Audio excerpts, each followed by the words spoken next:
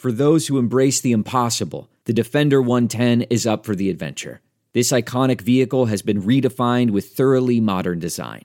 Featuring a reimagined exterior with compelling proportions and precise detailing, and an interior built with robust materials and integrity, the Defender 110 lets you go further and do more.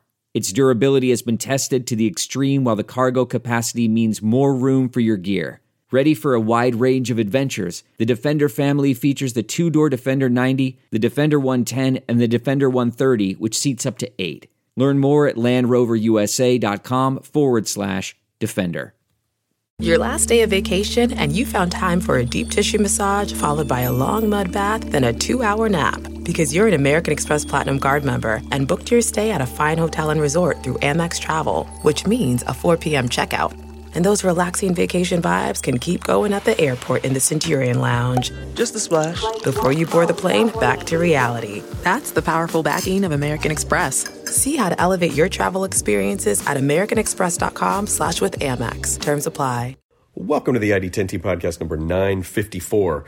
This is a very special episode, but I will get to that in a moment. Let's talk about the community corkboard, which is corkboard at id10t.com. Send us your events. Let us know. This one is a little inside baseball, but it's our very own Jonah Ray, who will be in Chicago at North Bar Friday, April 27th, Saturday, April 28th, performing. Friday, the early show is stand-up, and the late show is live movie riffing. Saturday, early show is stand-up. The late show is a live Jonah Radio with special guest John Jughead Pearson from Screeching Weasel. Tickets and more info at live@northbar.com. Could be live at North Bar. No, I think it's live at northbar.com. But you can also live there. Well, I don't know if you can live there. You can be alive there. Oh, homophones. So Jonah Ray, I hope you have great shows in Chicago. And Taylor Lima writes, after years of Chris, me, yelling at you to do a thing, grr, do it, I decided to listen and follow the advice and leave my comfy PR job for the less comfy position of self-employed dog trainer.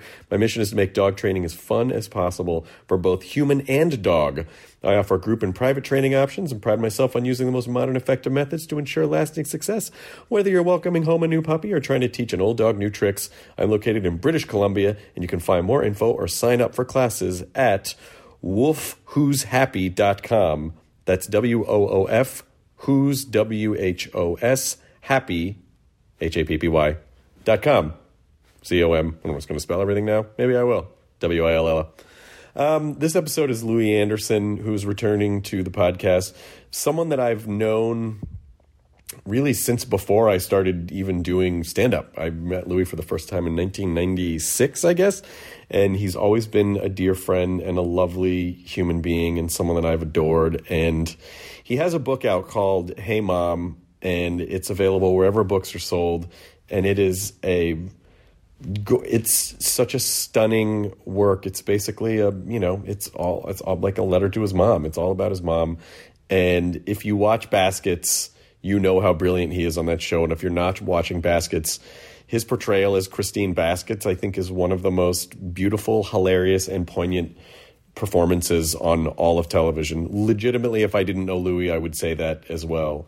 But we discover in the podcast, he talks about how it really is, Christine Baskets is really based on his mom. And because it was about moms, he said to me, hey, do you think your mom would want to join us? Mother's Day is in kind of soon. And I said, oh, my God, because my mom's a huge fan of Louie's. Loves him, adores him. So my mom said it on this podcast, and this is very special to me. I mean, I had my dad on in 2012, and I hadn't ever had my mom on the podcast before because I'm an asshole. But I've rectified this, and I was over the moon to be able to have her on, particularly this episode. And I got to say, she's really good. You'll hear, I was impressed. I was like, she's never done she's been a guest on a podcast once or twice, but there were times where I just sat back and I'm like, Mom's driving this one and she's killing it. So I was very happy and proud to have her on. Love you, Mom, and I love you, Louie Anderson.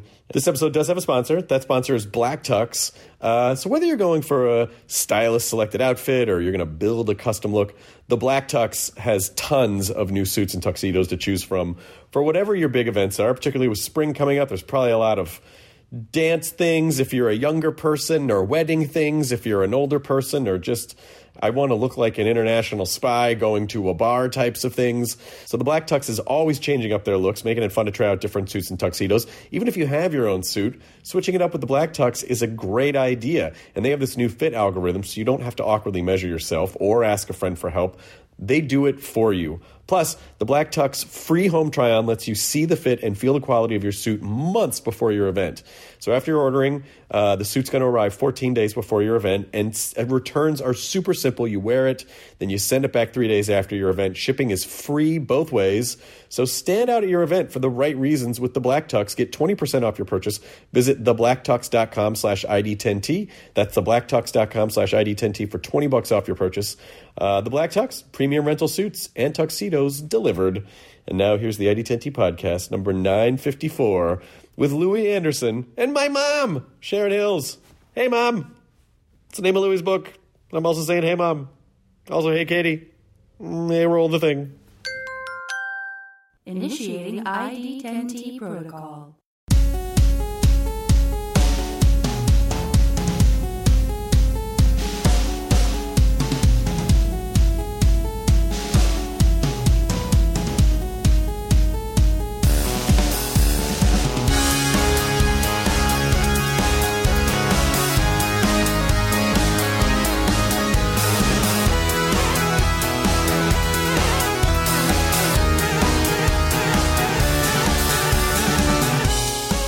No official start to these. Yeah, these things, they're the best podcasts is when they're just sitting around and somebody says the real thing. So just to give everyone some context, Louis Anderson is here in my living room and has written a book called Hey Mom.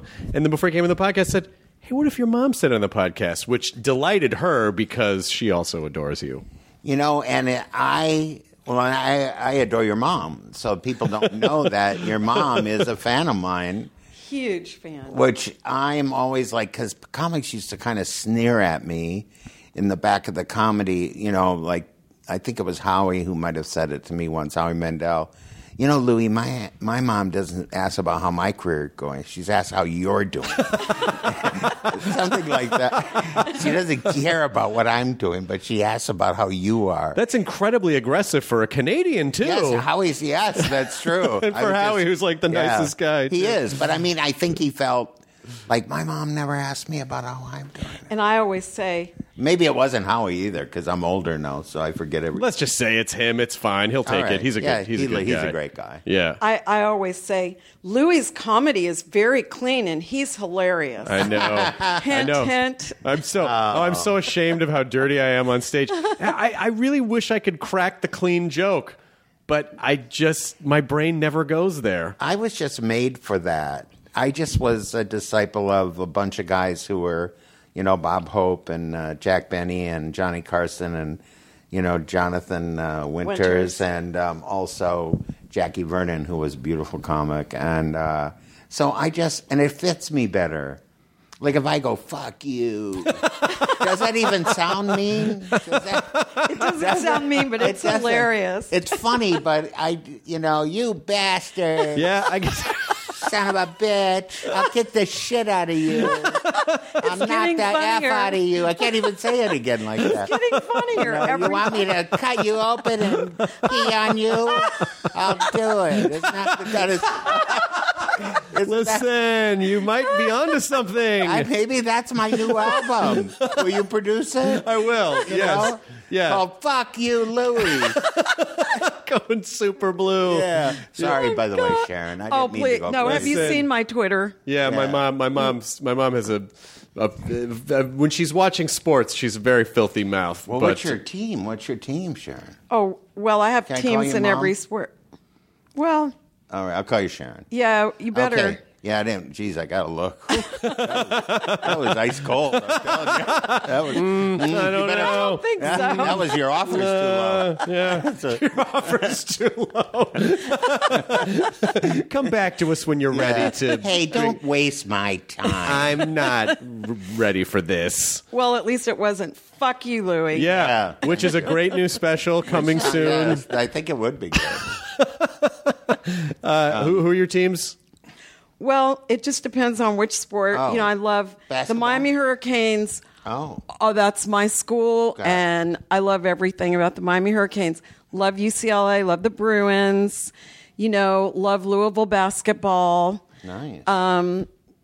Just I had Villanova to win it all. You did? Yeah, but my other three bit the dust. Like early, I had Virginia, and I had North Carolina and Duke, which you would think would have been up there. Katie, what are they in talking a year? about? But We're but losing at least, the audience. yeah, we're My mom, But those are good. I didn't know all that. I'm glad I know that. this was a very special. Maybe when's Mother's Day? It's May, It's in yeah. May. Maybe this will be like, I don't know if is this going up before Mother's Day? It's going up before Mother's Day. Maybe this will be like a pre-Mother's Day thing because your book is about Mom and my mom is here. Yeah, and I just thought, wouldn't it be interesting? Because my mom's not here. That's one of the reasons I wrote the book, so I could kind of talk to her. But one of the things that came out from writing the book is I thought, wouldn't it be good? And, of course, I knew I was lucky enough to be on your podcast again, which I appreciate. And wouldn't it be cool, because your mom knew me, Yep. and because comics moms are so important, I think, Right. or one of the parents usually is, well, both, I guess, in a combination. But moms are usually, like my mom, without her, I would probably not be this comic. I would not be as good, because of some kind of the infusion, that certain mix of stew that I was raised I think I was pretty lucky that both my parents have good senses of humor, like both, but different senses of humor. My mom has always been really funny and also, I was lucky to have I wasn't a rebellious comic like my parents don't get me. Like my parents were very supportive. My mom, always gave up a lot to make sure that I was taken care of and got everything I needed and had a good education and, supported buying me comedy albums when I was like 6 years old, like Steve Martin albums. That's really and, cool. So she recognized so I would say, that without her, I may not have pursued comedy because she recognized that I was attracted to Saturday Night Live and particularly Steve Martin. Was like, hey, here's a Steve Martin album. Like she fed that addiction early on. And my dad went along with it, but it was my mom who, you pretty much drove that, didn't you? Yeah, pretty much. And, my dream was always he would be a professional athlete. My mom's too, by the way. I mean, I was like, okay, maybe tennis and golf, maybe not football. And I could tell early on it wasn't going to be basketball. Mm-hmm. But then, I just thought, well, and then I suddenly realized he had no passion for it. Yeah. And I'm just a believer in you have to let your child follow their passion, whatever it Beautiful is. thing, I mean, Sharon. That's exactly what I'm talking about. Like my mom somehow used humor and kept me. I don't know. I think she deflected a lot of things that could have been really hard for me, but she protected me in another sense. And Sharon, athletes, they're amateurs compared to the passion that comics have. Absolutely. I mean, because comics are just, we're really almost sick with it. It is. When I people don't mean it in any like. No. I It's know. true. And when people say like, "Wow, how do you get up there and tell jokes?" and I go, I think I have a problem. Like, I think I'm broken. Like, it's not a choice. I don't know if I could do anything else. But it's important to us. Yeah. Like it's important to the athlete that he gets to a certain place in the athletic, is it pantheon? I guess, Pantheon? sure. Pathological. But he gets somewhere. In comics, we have to do it. It's some kind of sicko thing. You're right. But there's nothing, but it's so non-linear in terms of, how do you, I think what drives so many comics crazy is that we have a predisposition to that, but then also it's very difficult to sort of track, how am I doing? Well, my last show was good. Well, enough people showed up, so I guess I feel good about myself. Oh, this next show didn't do as well. Where were all the people? We should not be the judge of our own careers. That is one thing that we really, like when we get off stage, our expectations in our head are, like I can't tell you how many horrible shows I thought I had that people came up and praised me and said it was the best show of all time they ever saw. And I go, oh, come on. Fuck you. He's doing his catchphrase. I've never sworn so much in my life. Look what we did. That is my friend's, a good friend of mine, Abraham. That's his fuck you. That isn't really mine, but I didn't know how to say it unless I used somebody else's way of saying it. But you're trying it on and it feels good. It does. It feels right. I fucking love it.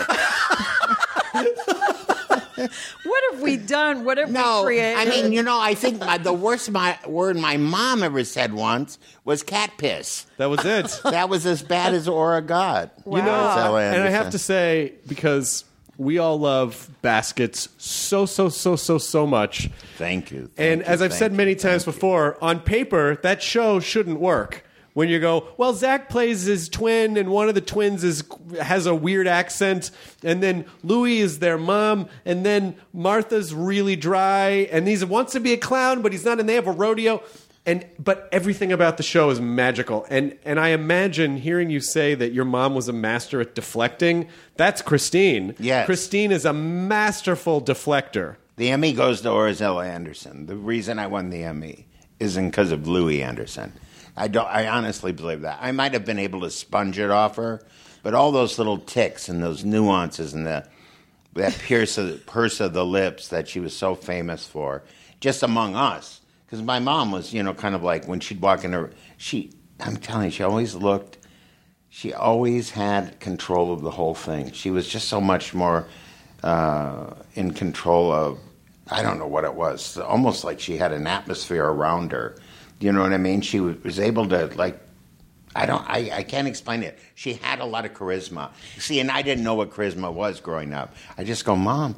When Mom would come in the room, I would feel it. I would feel it. Just like my dad with his drinking, I would feel it. But my mom brought, more sunlight in. And, more of almost like some shade for how dark it got. Was she as joyful as Christine is? Yeah, and she complimented everyone, which I thought was such a wonderful quality. My mom. That she would make everyone feel good. And you noticed that. Yeah, because my mom would say to you, Sharon, isn't it? She would do that. Sharon. Now, kid, where did you get this beautiful jewelry you've got on? Can you give a gal I love an her idea so much. Where'd you get it? Did all those little ooh, because Christine is overjoyed by everything. And I think we get to order this menu. Everything is like a treat for her. My mom made the biggest thing out of the littlest thing. Yeah. Like she would say, look at that beautiful roast, huh? And I would think, you would never think a roast was beautiful. I mean, I might, but I just, the joke was laying there, so I thought I should chew it up. But you know what it needed?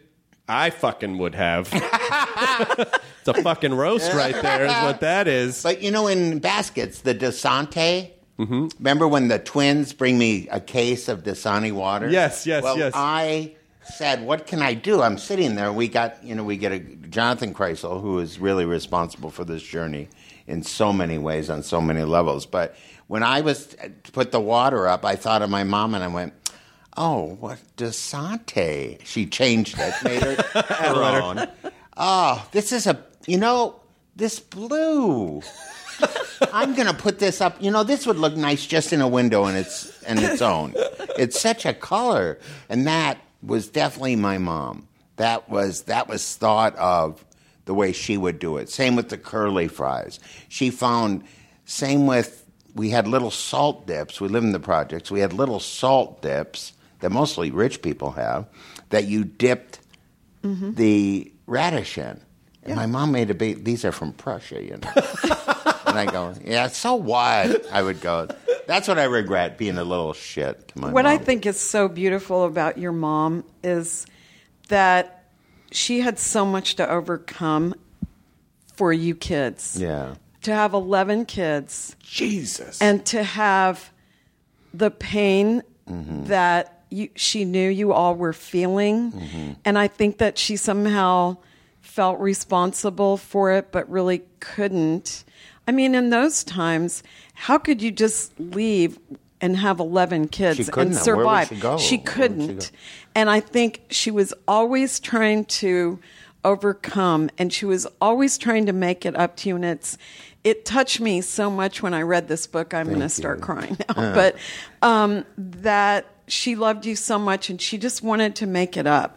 So she wanted to make it joyful, and she wanted to make it happy. And when you were talking about the Dasani and Dasanti, and you picked it up, and Jonathan, it seems that he allows you the freedom. I noticed that you said you'll have the script, but you'll be out there, and all of a sudden it doesn't feel so much like Aura. Right. So you I have to get back in line. and Katie, he this gives lady's you the good. freedom.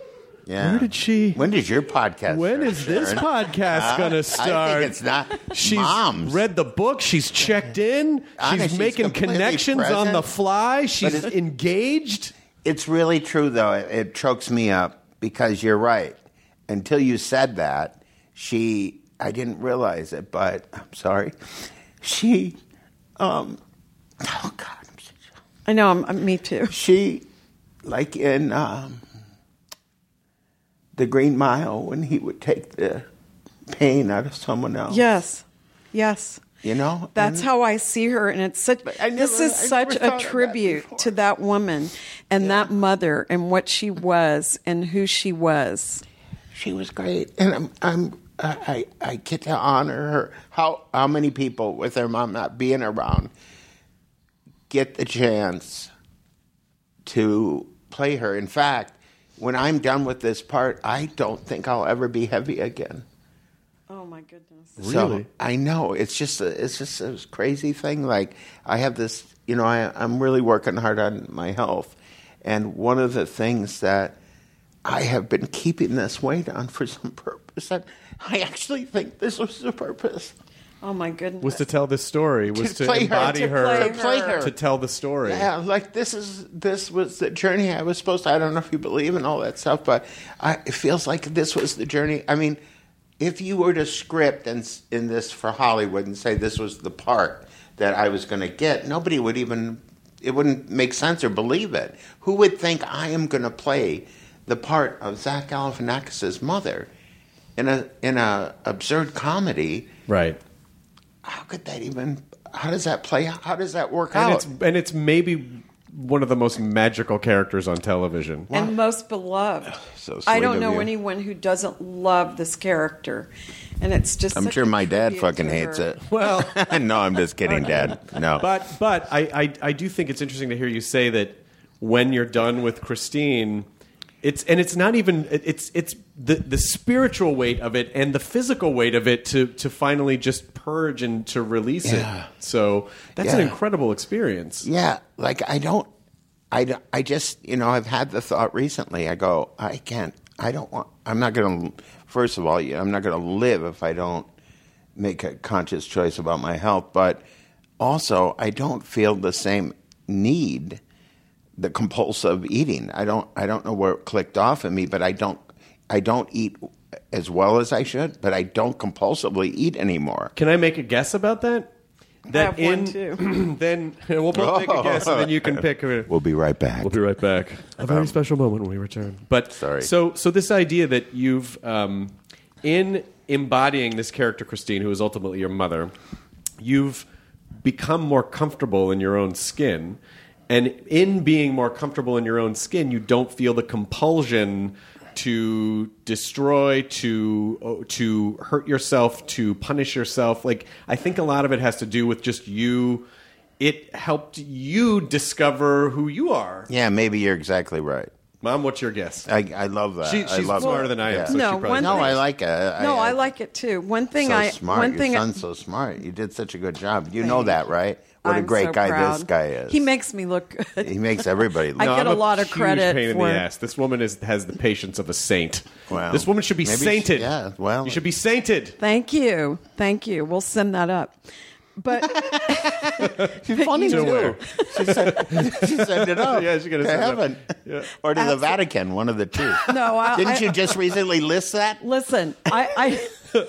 I go straight to the top. You know what I'm saying? Yes, I got If you. I have a complaint about United Airlines, I go to the CEO. I don't bother with the president. So I'll I go love that. straight up to heaven. She's a with doer, that this one. one. Yeah, I love that though. But I was going to even ask you if it was a real catharsis for you writing these letters. Yeah. I love the format.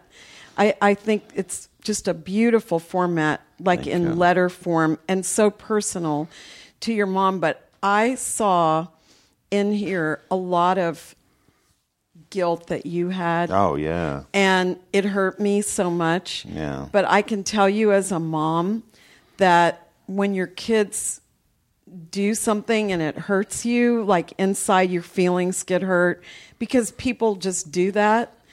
We don't feel it after that. Oh, we thank don't you, Sharon. hold it, honestly. I mean, I know, I read, the part about at the White House, when you went to the White House, and I know you've carried a lot of guilt about that, but I promise you, Orazella does not You're so sweet. think about that. Thank you so much. She really doesn't. I mean that my instincts were right about having your mom, because this is it's just so perfect. I mean, she's a comics mom, and to say those things. And she's incredibly. This one over here, So is- sensitive. She's like a mega mom. Yeah. like her. She's like a Yoda mom. Well, this is the type of person my mom is. So my mom has this real shitty cat. And this cat, the cat's an asshole. It just is. Yeah. It's a beautiful She little can't cat. help it. See, this is what I'm saying. Yeah. So this cat, there was a period of time where like my mom was like, I think Grace ran away, and inside I was like, fuck, I hope so. But with my mom, because she'll show up and this is perfectly embodies. So my mom shows up and she'll have these gashes in her arm where the cat bites her and scratches her because it's a rescue cat. It's a beautiful little cat. And I go, Mom, what are you doing? Just open the door. Just let this cat is biting you. You don't deserve this. It's my mom. She can't help it. She was not given the life. She didn't deserve this. So she just absorbs the damage and doesn't blame the damager. And I still think that cat's an asshole, but this is a testament to how Perceptive. maternal and how loving she yeah. is, that it is really when you talk about unconditional love, this is woman, it. I see it from her, because I'm a huge pain in the ass. The recovering addicts, comics, it's a lot of It's ego. not We true. gotta- He's such lying. pain in the ass. And then No. she's just, No, he's right, Sharon. No, I go. Sharon. I don't see it ever. So, Yeah. I see. Well, if the cat's biting you and that kind of stuff, very few people would have that. Maybe after 3 times. But if the cat has done this over, it sounds like it was a As long traumatic as I don't- experience two for rescue you. cats and a rescue dog, and they are her children. And when they die, it's very hard on her. It's very hard on her. But I always say to her, you have to understand, these animals any person would be lucky to be reincarnated and be an animal rescued by you, because their lives are unfucking believable. I mean, They have their own house, basically. basically yes.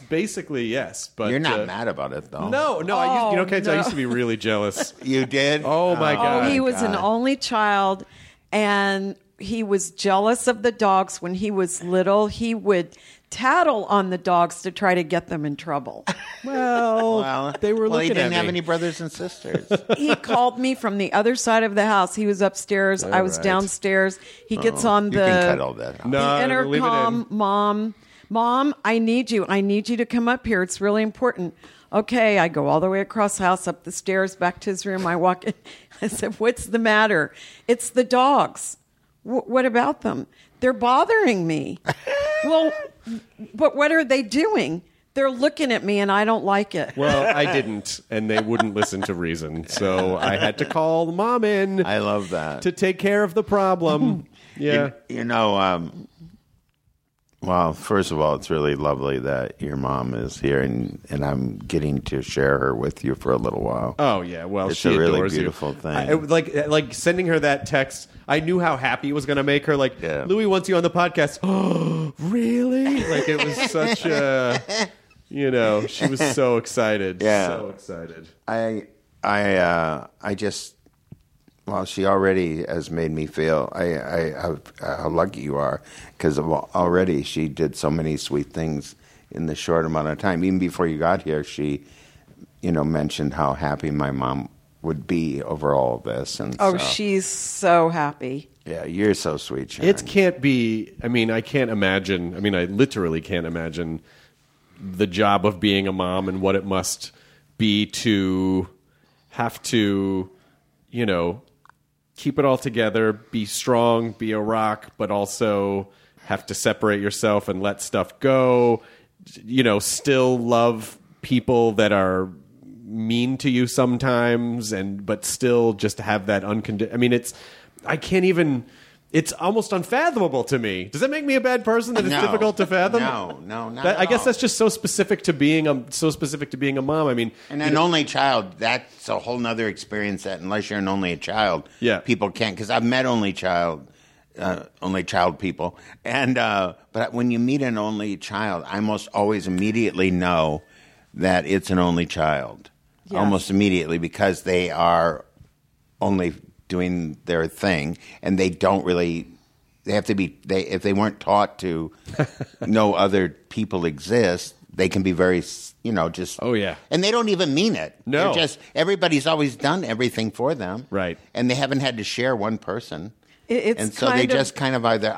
Does that make any sense? Yeah. No, more than you can imagine. It's a challenge to make the child understand that you're everything to me. You're everything to me in this world, but you're not everything to everyone else in the world. Right. That's exactly right. Because that's. how But they to are. me, right. there's no question. And my mom did that with all 11 of us. I know, We it's thought amazing. We thought, each one of us thought, she really thinks I'm the best. Oh, you did? Yeah, she was really good at it. Even when we were in the same room, she just looked at me. I think I'm the favorite. But my brother Jimmy was the favorite. I just never would admit it. Yeah, that's what you said. Yeah, my That- brother Jimmy he could do no wrong. My But, dad was I one love of my brother 11, Jimmy. So. 11 kids. Oh, really? Yes, one died when my dad was a child, but he said my mom had, after the one died, there were 8 boys and 2 girls, and he said she had 10 kids, raising 10 kids, and we were all spoiled. Yeah. She I would mean, make some people for have this a- one Those with that Italians, one. they just came over. well, They that's landed in New York in the early 20th century, and they just started this human pyramid scheme. It's like, let's just make as many as we can, and they It's did. common. A lot of Italians, a lot of big families with Italians. When I meet people, I'm from 7, Louis. Yeah. That was Yeah. my Italian. Birth control is no fun, all right? Am I right? Hey, fuck you! Hey, fuck you! What, the pull out? never I don't swear pull again. out. I This is- stay in the whole time. Hey! Hey! Doing justice to my family heritage. Oh my! Well, what? Yeah. So, did you ever want a lot of kids, or did you wanted to keep it small? No, I wanted 4. Whoa! Yeah, I wanted 4 children, and the 3 animals. after Chris, that's right. Oh my God, I have you're 4. right. So easy. Holy shit! You're totally the 2 dogs and a cat. That's Oh my exactly God. right. And I have 4. But I fantastic. I lost my second little boy at 7 months. Sorry. And So he wasn't 7 months old. You gave birth at 7 months. that's right. That's when I was 7 months pregnant. He was premature and lived a day and a half. But fortunately, I had this one at home, and that kept me strong and kept me going. And I decided, because I had this wonderful father who taught me strength and faith. And so I just decided that he wasn't here with me, but every time Chris did something twice as funny or twice as cute or twice as naughty, I thought, that's Joseph in there. I always sense him through his brother. I do feel there's both of them there. And so to me, that was the way that I dealt with it, but she always feels it every year. Yeah. He was only alive for a couple of days. And I don't mean that in a smug way, but I mean, like, he was not on this earth for more than a couple of days. And yet, every year on his birthday, she still feels it, 40 some years later. Well, you never do, but my joy has been that I've always believed he's in there, that I've been given both of them. It just helps me. I mean, I don't know if it sounds crazy. Is that how you get through something like that? Yeah. Especially you're talking about in the 70s where it's like, was not an era of let's all get therapy or let's all take mood altering drugs. I had a great faith. And you had a great father. And I did. And, your dad came in the room right after midnight. When he walked in the room, I knew the baby didn't make it. And I just said, call the priest. And I got through it that whole night. And then I was handling it so well that the doctor, I just got a nice kiss. Thank you. I was handling it so well, the doctor thought I needed to go to the psychiatric hospital. And I thought, okay, you're the one that needs a psychiatrist. I know, I'm going home to my baby and that I have at home. And, that's just... You're so strong, that's what you Sharon. do. Your strength is just magnificent. Well, yeah, I'm blessed to have it. I said this in a post the other day that I've never, and I wish I were more like this, but my mom has been through a lot of tragedy. Lost a child and all her her parents. A lot of her immediate family. A lot of her friends, and she's a singer, so she would sing in the services somehow, buried a lot of people, and still, gets up every day and has still has a positive attitude. Like, if anyone could just be depressed all the time, I don't think anyone would blame you with a lot of the stuff that you've been through, but it's just, it's incredible. But I don't like that feeling. I feel like... That doesn't mean that people don't. It still doesn't mean that, we're just, I think what you're saying is what I'm feeling is it's just so wonderful. And it must be the faith that you're talking about. It is. But it's just like I loved your chapter about how you start your day every day now. Right. That you put yourself outside of yourself first. And well, that's real tough for a comic. It is for anybody, but that's a good thing to say. I guess it is, isn't it? Yeah, but that's how he starts his day, and I love that chapter. And it's really important for me to do it. And I'm just doing. I just have been really dealing with how selfish I've been in so many ways, and I'm not down on myself about it, but I'm just trying to get to that next level, of gratitude that I really need. And I think when you grow up in a family like mine, where when there's an alcoholic, one thing you learn how to do is you are second, because alcoholism is always first in the house, no matter what. No matter what, the alcoholic is the other person in the house. It's like the whole world, like you say, you'd walk in the house and go, is he drinking? I know. And you'd even know it. You could feel it. It was just so, you got so perceptive, or else you just believed the times you were right. And I don't know how you even get through New Year's Eve, because I always perform on New Year's Eve. I know. Well, my dad was a drinker, and so my mom, she would. It wasn't. He was never abusive, though. But it was. He was irritating, but he wasn't abusive. But that was his outlet. Yes. That was his addiction. Yes. He just didn't have, he had the best coping mechanisms that he had for someone who had his mom. My grandmother was great, and she just passed away kind of recently. She was in her 90s. My grandfather was an asshole, and but provided for the family, provided food, but he just wasn't a real warm guy. My grandmother was just a very much like keep the peace, would clean up after his messes. My grandfather, and she was an incredibly strong woman, way stronger than my grandfather was a man. And and so my dad just didn't have great coping skills. So he left home to pursue a career at 17 to be a freshman, and really was just like drinking was just his coping mechanism. He just didn't have a better skill set than that, And the same story as my dad joined the service, made his stepfather or whoever that guy was who adopted him, that family, sign his induction to the service. And drinking was his thing, because I think that, until not that long ago, people didn't talk about any of this stuff. No, it was very heavy. You go to the priest, or you go to the, you went to somebody, but you didn't talk about it. No, and that's why I think it's so good to talk about it, because it needs to be normalized in the sense that it's not this thing that we have to tiptoe around and, oh, you're something really wrong with you. It's like, well, you know what?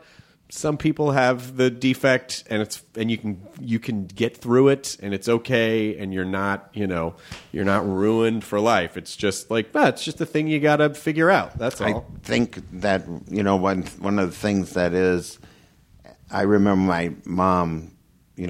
Sometimes I think my mom was just more stubborn than my dad, because he finally quit drinking when he was 69, and my mom turned to me and she said, "I told you he'd quit." and I just thought, what? I thought I was in a house of horrors. I thought it was a crazy house, right? They go, no, I didn't say it. Right. I didn't know what to say. It hit me like a shotgun blast. Yeah. But I didn't. It was a realization, like, oh my God, she thinks that's why. And we went to one Al-Anon meeting, and my dad went to one AA meeting. And then when he said, I don't need no fucking meeting. And he never went again, and we never went again. And that was a bad thing. We should have kept going.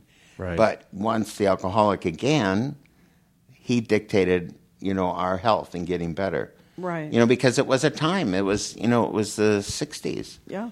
So alcoholism, wasn't as, all those meetings, they were just getting going. Well, I hope that you let it go. I hope you. Oh yeah, I mean, like my father. I just mean the guilt or any of the. You said, "Oh, I was such a shit" or whatever. I mean, it's like, at least if that's even true, at least you've acknowledged it. You're ready to move on. Well, that's and your mom, the thing she said right there was magnificent, and it's just like, I am the luckiest guy in the world. I'm playing my mom. I played my dad in my cartoon. Right. I worked through that. I really did a good job on forgiving my father. I really do forgive him, and think fondly of him for the most part. And he was very funny. And my mom, I just needed to, I'm playing her, and I just wanted people to know that, people always say you're such a nice guy, but I wish I would have been nicer. And I think that happens. And I say it not just for me. I think always what I go through, I think people might get something out of. And that's always the motivation, because, a lot of people don't like these kind of books. Right. A lot of people don't like this. I remember I got Dear Dad, but I was supposed to write a biography, this is funny Louis Anderson. Right. And I started writing the letters, and then they got in People magazine because they did a cover story on adult children of alcoholics, Suzanne Summers. And then I had these letters, and the writer said, and I gave them the letters. They got printed, and there was such a response. I said, this is the journey I should take. And the publisher said, we don't want to do this.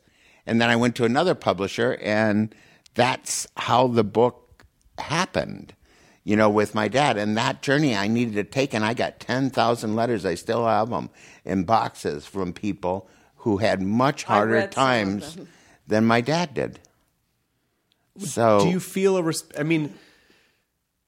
is some of this a responsibility that you feel to let people know, like, hey, you can be okay, or appreciate what you have while you have it, or like, what is it that you want people to come away with? I want them to do what you said to me. I want them to forgive themselves. I want them to be able to take that, because I think people carry all of it with them. And I think that's part of weight, too. It is. I think It's you carry overwhelming that. if you do that. I think you carry all these things. I think they're protection at first, and then a shelter, and then a burden. And, like regret, I don't know what I was listening to, and they said that, ambition or something like that weighs ounces or something like that. But then they said, but regret, or wigwat. Wigwat, get in here. Why is that? Why? But regret weighs tons. And that really resonated with me because I think regret, and that's what that's why I wanted to write it down. I wanted to do it. And, I'm really lucky. I loved reading that in the book when you talked about regret because my dad always said, never look back with regret because that can really destroy you. And he used to tell us when we would screw up, he would say, okay, did you learn from that? Yeah. And, well, we'd say yes, or we had to say what we learned. And he said, if you don't do it again, then you have to let it go. You can't look back and beat yourself up for it. You just have to say, I made a mistake. I'm human. That's how I learned. What a dad. But when what was his name? Jim Facenti. Yeah, he was a great guy. Yeah. He was amazing. But your mom was kind of a pill. Well, she was a little bit, she was about, my mom died at 51. Oh, I'm so sorry. Very suddenly, she had meningitis, and in like 12 hours, she was gone. But she had her own inner struggles too. And I guess that what I've tried to learn in my life is, and it really goes back to the way I feel about the cat, is that little cat was born on the street and it was never touched with human hands. She'll rub up against me, she'll put her nose on, everything's fine as long as I don't go towards her. And I've just learned that having hands come towards her, or I can't pick her up, but she'll lie next to me. She wants it, but she just doesn't know how to receive it if I'm touching her. And I just feel like that a lot of people, that's how you have to kind of look at people. I have a lot to forgive my mother for, but I forgave her a long time ago. God, you're like a sage. Because I just it's so felt beautiful. like she wouldn't have done the things she did if she could help it. Right. That's what No I think one about. wants to be mean. No one wants to be cruel. No one chooses to be an alcoholic. I just don't believe that. But that's an interesting point of view, though, Yeah. too, with the cat and even with human relationships, is because some people only know how to love how they want to be loved. Right, exactly. But there's a whole next level shit going on when you can look at something and go, oh, this is how this person or this thing needs to be loved, as opposed to whatever I feel like doing. That's really. So then there's conditions on it all. So when you're talking about your mom unconditional, that makes so much sense. But the unconditional love, that's what really you're And full Yeah, of. because some other people might look at that cat and go, I can't pick this cat up. It's not. Yeah. It's a useless cat. Get rid of the Or cat. I can't this pick cat's it up. But to say like, well, this is how this cat needs to be loved. I will allow her to receive the love the only way that she knows how. She's a better person than I am. I don't think I would have been able to tolerate that for too long. But You're so sweet, Sharon. Yeah, it is. Oh, can I thought of a riff. Oh, yeah. So I'm going to try this again. This isn't going to work, but try it again. Okay, let's I do wish it. I had said this before, and funny that it's about regret. But remember when you called regret in the room? Call regret into the room. Regret, get in here. Oh, I wish I hadn't. Hey, come on, you guys. Yes. Fun? It's Well, all I think right. you should resplice it. I'll do it again. Regret, Yeah, get in here. I wish I hadn't. Scene. We got it. Yes, we got it. Yeah, so that's probably the cleanest joke I've ever written in my life. I don't know. Pretty funny. Joke writing is really all done so quickly and then sometimes so painstakingly slow. yeah. You might. I've worked on jokes, for more than a century. Yeah. Well, it seems like. Well, I just turned 109. You look great. Yeah, I meant decade, but who can get all? When you get old, all the words aren't available. Commit to it. So, yeah, Commit to it. Commit to it. Sounded good, just didn't commit to it. Century. Is that right? You know what? When Prince used to make a mistake on stage, he'd do it again. And then people would think it was intentional. So just own him. Own I that love mistake. Prince. Oh, I love that. Own that mistake. But do you feel, when did you lose your mom? In 1990. 90. Oh, wow, that long. Knows all that. Yeah, she knows everything. 1990. Are you able to tell I know it's hard Yeah, I'll because tell it took yeah. you to the end of the book. Yeah. And I don't know if I'll you tell the can, story. You want me to but tell the it? story at the end when you're in the hotel. Yeah. And the phone's ringing and you don't want to turn over and you look to the door. Well, I'm in it's the old gold medal or something, gold medal flour mill was made into a boutique hotel right in Minneapolis long before boutique hotel. Really, it was really one of the first boutique hotels. And so all the hallways were small and they couldn't do anything with the building because they were, they have to keep the historical stuff. So it was a weird place. And I liked it because I liked the idea of thought I was cool. I'll stay there. And then, so every New Year's I do a show in Minnesota. And I happened to be there doing a show in Minneapolis. And so I went to bed. I stayed a few days. So it was a few days after New Year's. It's January 4th. And I stayed a few days, and in the middle of the night, I heard the phone ringing. And I was facing the window, away from the phone, and I just said, what is that? And I just did not want to answer it. And we're hard sleepers anyways. And it was like the hotel phone. Yeah, it was a... So like your cell phone, it just kept ringing and getting louder. Like probably 25 rings. Yeah.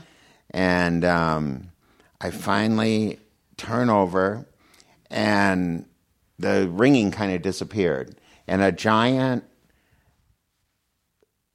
form was in front of me, just like, the thing that is outside of car washes and they have the guy. Oh, yeah. Yeah. You know that thing? Yeah. But more beautiful in colors I know that don't exist.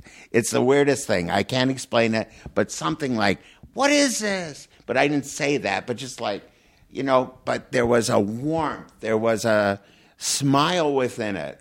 Mm-hmm. I don't know what it was, but it was engulfing me without touching me. But it was big. It was big and bright and beautiful, and the phone kept ringing. Then it came into the thing, and the phone rang, and I looked at it, and it was like you'd look at something and go, oh, like a little kid, oh, what is that? What is that? Right? And I reached for the phone, and I picked it up, and my brother Jim, my mom's favorite, said, Mom died. Mm-hmm. And I go, what? And when he said it, whoosh, it was gone. Under the door. Like a vacuum, like Ghostbusters, kind of maybe. Well, I don't know. Ghostbusters was on by 1990, I guess. Yeah. So maybe that's where. But anyways, it went under the door, and I go, what? What? Mom died. And then he said, hold on, and he And ran I said, to hold look down on. the hallway. Yeah. And I looked down the hallway to see where it went, and it was gone. But in that second, I just figured that was her. Yeah. Was it a very sudden thing, or was Yeah. My mom always said, when I go, I want to go like that. She died in her snap her car. fingers, and she died in her car, had a massive heart attack, and just went like that. She was gone. And so I don't know. I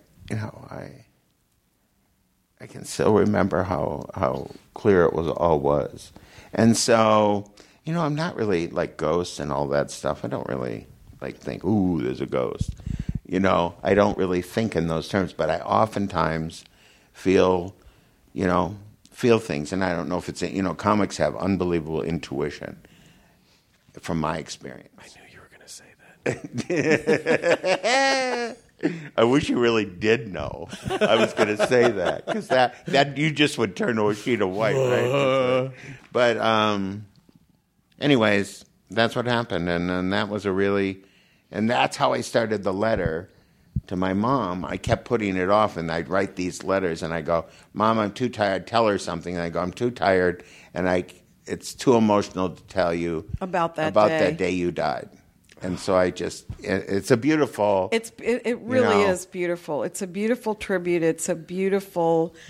It was as heartbreaking as it was. She gave you a beautiful experience. Yeah, and I hope the book isn't too sad for people because I don't think it is. No, because I really made a point of not being like my dad. The dad book is really hard because it's so much sad stuff. But my mom, no, there's a lot of light. There's a lot of light, just like her in it. Mm-hmm. I mean, is it? Sometimes people can get caught in this thing where they say, "Oh, I want to feel better," or "I don't want to beat myself up too much." But letting pain go is really hard, especially if you've been carrying it around for a long time. Because, like any bad relationship, like any toxic relationship, it's very comfortable. And it's like, well, who am I without that? Does that pain define me? It's so attached to my core being. How do I let that go and exist? I mean, do you have advice for people? Well, a million people, like I've lost some weight. And, when you lose some weight, there are two responses you get. Oh, you lost some weight. Are you okay? And I go, yeah, I'm okay. I meant to do it. Right? Oh, that's good. And then the second response almost from that is, well, do you think you'll still be funny if you lose the weight? What? Which is one of the most horrible things to hear as a fat person. Right. Because there's some truth to it. Name some of the actors and things that got thin. Their roles diminished. I don't want to say their names, but people know who they are. There are people who've lost weight, and they're never, in a lot of people's minds, the same. And I never thought of myself. I used to think, I am not a fat person. I'm a person who happens to be fat. I tried to keep that in mind. I didn't play the fat your guy. Your stand-up is not about that, well, to me. 10 minutes of it was at the very beginning, which really Let me move this mic stand me. So you can see me. Yes, exactly. It branded me. I always did fat jokes for one reason. I did on The Tonight Show. On The Tonight Show, I said, Louis, a friend come up to me and he goes, Louis, why you do all these jokes about being fat? That's no good. I go, because if I don't want people to sit out in the audience and go, hey, do you think he knows he's that big? I remember that. And that was an important joke. I thought that was an important joke about not making fun of myself. Well, that joke serves the purpose of when you say like, oh, the audience might be thinking this, so I'm going to say this. It acknowledges a truth in the room at the moment. It gets everyone in the moment, and it opens up their minds so that anything you say after that, you're in. Right. It's sort of manipulative. It is, but that's part of your job as a comic is to be able to disarm the audience as quickly as possible. And the more famous you get, that happens automatically. But if you're not, you have to disarm the audience as quickly as possible so they go, oh, okay, this person's paying attention. We're all part of the same experience. I'm ready to be in. I'm ready to like this person. Yeah. And that's all that is. But the thing about Louis' audiences, because I've seen him live, is that his audiences are a little different. Because they come there, they believe, every one of them, because I sat around a lot, they actually think they're friends with him. Yeah. They actually know him. But, they really are in the sense of like I always feel comfortable with human beings, especially the ones I don't know. Right, and they love you. They love anything that you say. And you know what? They're not hecklers, but they participate in your right. Yes. They're not hecklers, but they're like a group meeting. It is. It is. But I guess who I got that from? Your mom? Yeah. Oh my God. She could make anyone feel included. She could. She just had that thing. I think it was a gift of hers. And I was lucky enough, to get it. And I used to think people were heckling me sometimes, like you say. No. But they weren't. There was a guy at Ballets once, and he kept going, hey! And I go, what is he talking about? Louie, you gonna explode? Oh, Louie. But I couldn't put it all together. I go, this guy is not, and nobody could really hear him. The crowd could hear him around him, but he was just trying to go, Louie. Is right, Louie? You explode? You know, just like that. And I go, finally it dawned on me, he's doing my joke from the Tonight Show. I go, I'm sorry I'm sweating, everyone, but if I don't, I'll explode. He's doing the joke. Oh, that's right. It touched him somehow. Yeah. It connected with him. And he wanted to hear it And again. He wanted you to do it. He wanted me to do it. He was just super drunk and trying to connect. He was on it. Well, but I think the part of me, I think people know Dear Dad, and I think they want to reach out, and that's their reach out. They get really super drunk, because I've had people where I've said to the people, the security, I go, don't throw them out. I go, listen, Janet, come on, let's just give me a little, relax. Yeah. Okay, Louie. That's the best. Yeah. Well, his audiences kind of guide him to, like, they will tell him, they'll lead him into the thing they want to hear. Yeah. And there was a group there from Family Feud when I went last year in Pasadena. Yes. They wanted to talk about that. I think it's with every comic. I think you must hear it all the time. People yell out stuff. That's part of, like, where they, it's like Arrested Development. Where did my connection become? It could be Family Feud. It could be Life with Louie. It could be, and now it's Christine. Oh, I know. Love you, Christine. Yeah. It's so weird. Do you do anything with her on stage? No. Mm-mm. All I say is that, listen, when I say somebody does that, I go, I'll tell Christine you said hi. Because I don't, even when I do my mom, it's not Christine on stage. Right. My mom thing was different because Christine became a real thing. Right. Christine became my mom if my mom were alive today. Because that's the difference. That would be the big difference. If my mom were alive in these times, she would be acting like Christine would. But you have to know on some level that, Christine is a very corporeal embodiment of your mom, but sort of the way that you are, that you honor her that way, right? Like the fact that these people who come to your shows and they feel like they're friends with you and you make everyone feel included, that you've been doing that for years, just not as embodied, not as solidified as the character of Christine, but that's that's sort of her emotional genetics have passed through, you have been her for a long time in that sense. I have been her a long time, but when you put a wig and a dress and makeup on, I have become her. Yeah. And that is the difference. And I'm at their home in their TV set. Right. They're watching that, and they are connecting with that character. And a lot of them are not Louis fans. Not all Louis fans like the idea that I'm playing Christine, I'm sure. But I don't see Louie in Christine. When I look at Christine, no, you disappear. I do not see you. Yeah, that's my goal every time. I've never seen you. That's my in goal. That character ever. That I try not to analyze it too much. Except the only thing I try to never do is be Louie. I don't know if it makes any sense. Yeah, when you're Christine. Because when I'm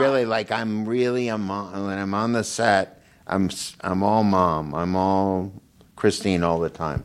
Because I really want to, I don't want to ruin it. It's almost like, if you did get to see God, you would really be a big mistake to try and reach out and touch him, I think.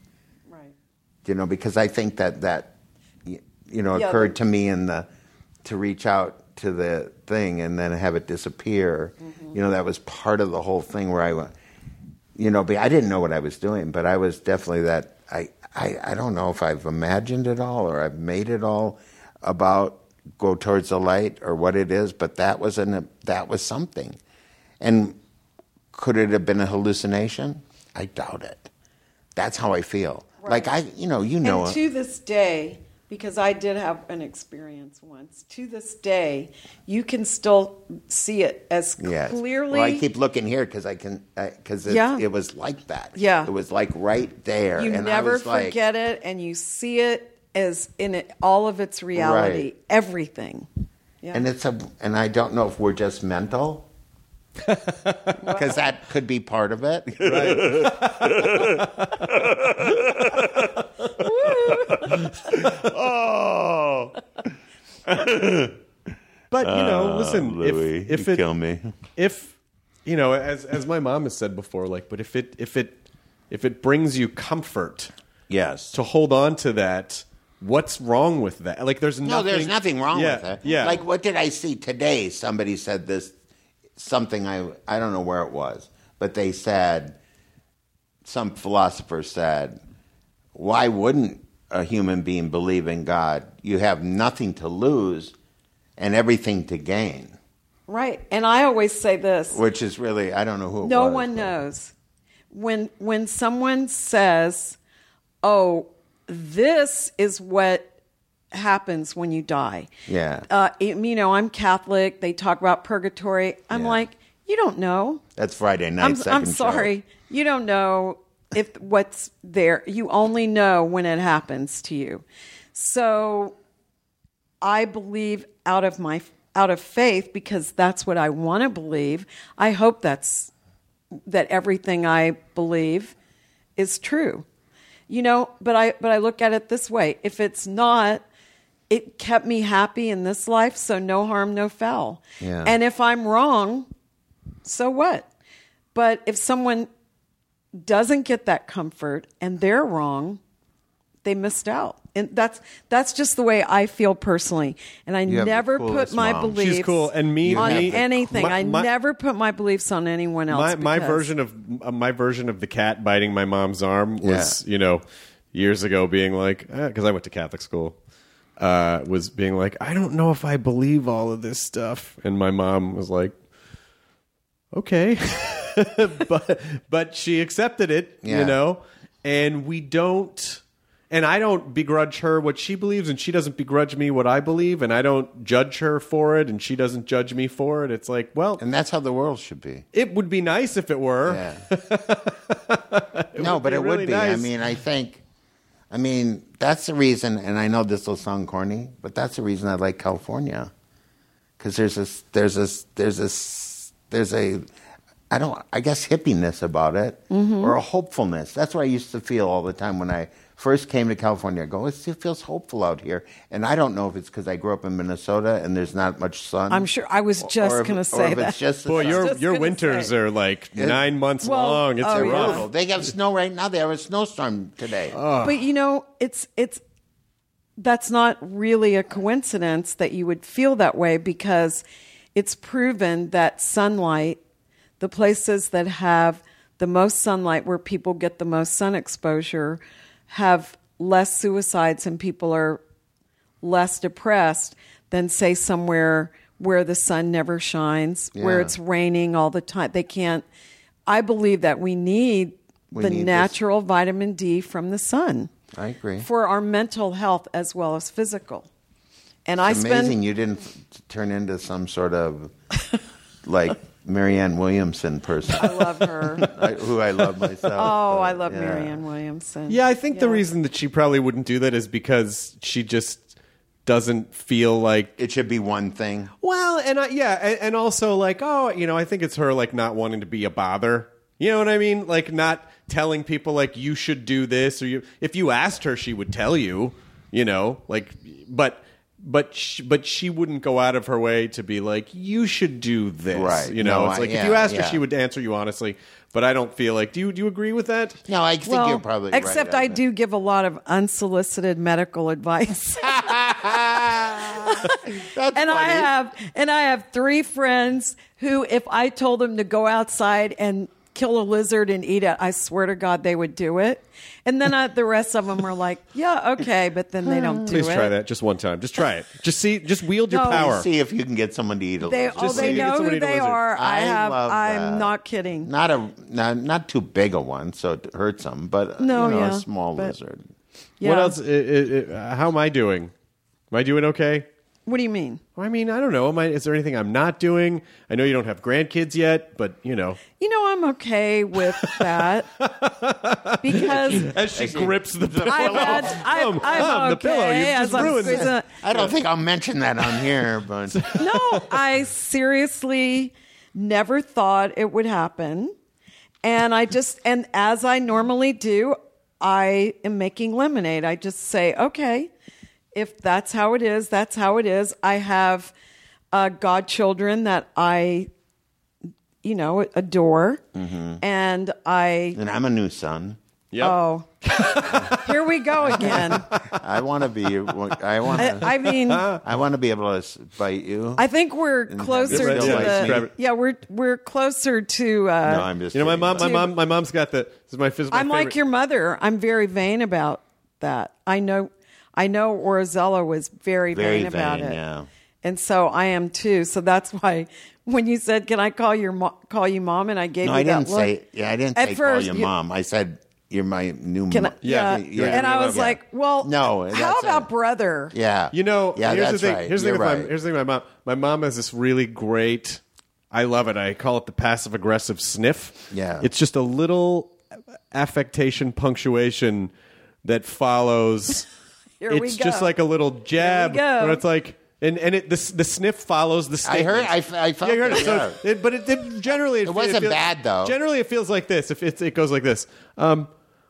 Well, I mean, you know, if you don't feel like having children, that's fine. I've got pets.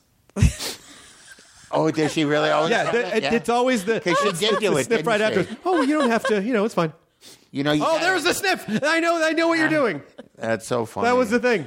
Oh, that's my a tell. gosh. That's your poker tell. But you are doing great. Everybody. Oh, you my know, gosh. My God, you know, I always text them about when I watch The Wall. I love because those. I'm never happier than when I'm watching him be so happy for the people on the You wall. have to come with us for the I taping. don't know if I could be contained. No, I might come wait. up there. They Let give her us- have it. Give me the money.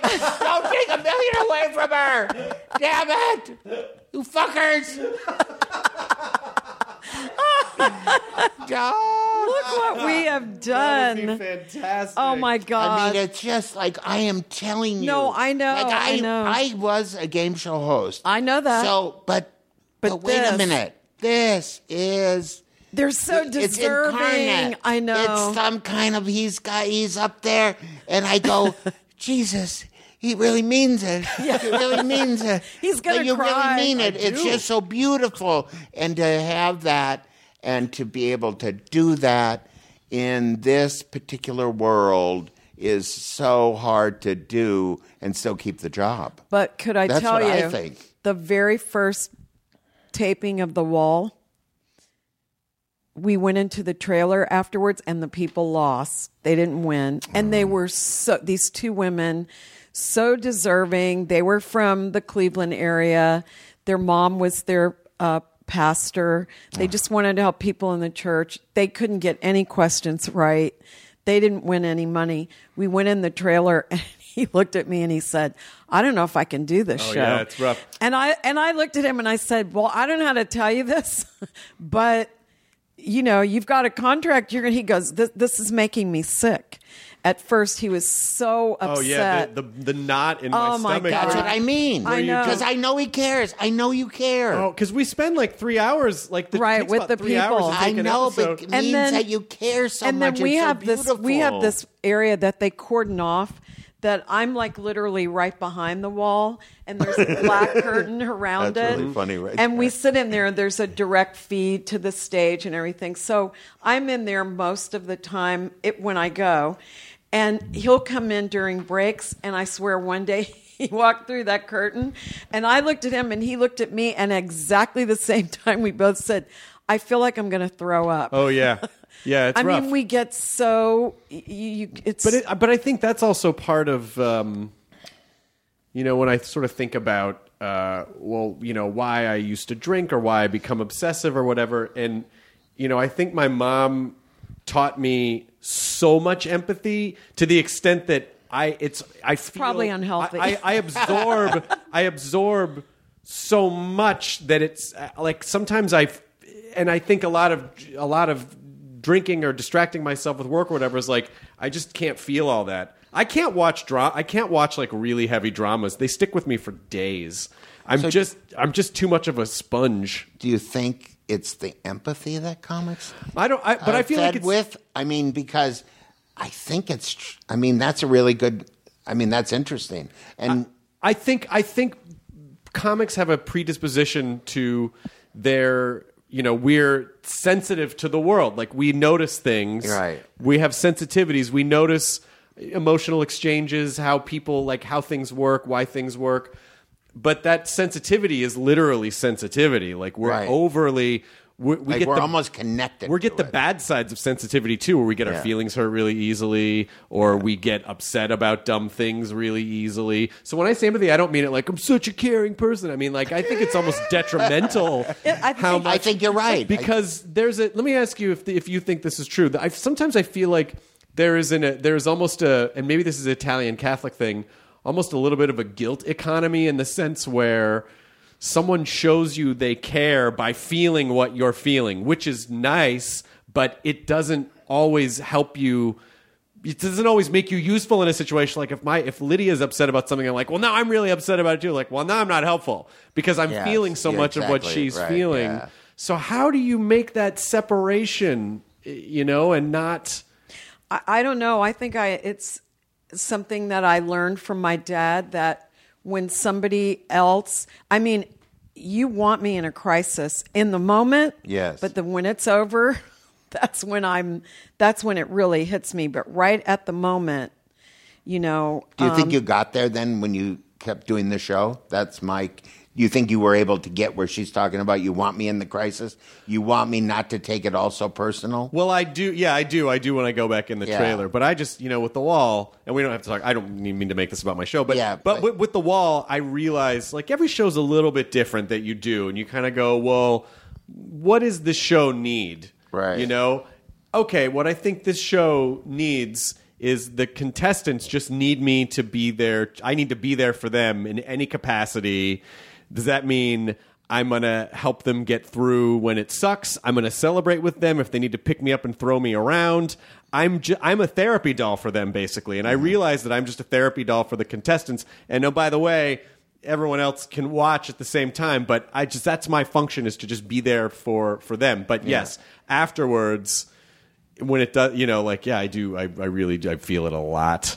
I really do feel a lot. But I don't know if that's selfish, though. Is it selfish to feel that much? Because I feel like the entire audience and the and I don't mean for The Wall, but I mean in general, is it selfish to be that much of an emotional sponge? No, it's just dangerous. It is dangerous. That's what you hit that on the head. And you may not even want to have any of this in there in your podcast. You may not want to. No. I'll leave it in. But I just mean I don't want to. All I was saying is I don't usually watch many game shows, but when The Wall. When I have them DVR'd, I can't watch it too close to bedtime. It's like I'm like a mental case. If you watch, you can just the call afternoon me. better. In the afternoon, when it's I'm light good. outside. Yeah, light out. I got a guy here. You just call me and go, hey, and I'll go, hey, everything's okay, and you'll go, okay, great, and then you. No, I know everything's okay, but I went on the ride because. I think that's what's so great about the show, and I bet a lot of people feel that. I think joy people that you needed a positive show.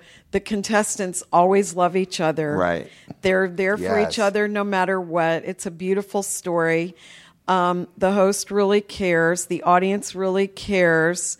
They can win a lot of money. And even in the end, when they lose...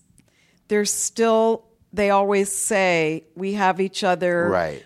I think that's what the show is about. Right. That no matter what, a lot of money or no money, Right. we still have each other. And I always think that's what the show is they saying. picked the right people. I Yeah. think they have the best Like, casting if I was people on in there, the I would- business. I also yeah. think we should, because we really people who come on and we go, these are good people. These are Yeah. good. These are No, empirically yeah. good people. You can see they do this and this and this for community. But I think what I would like to do on the show at one point is bring on people who have.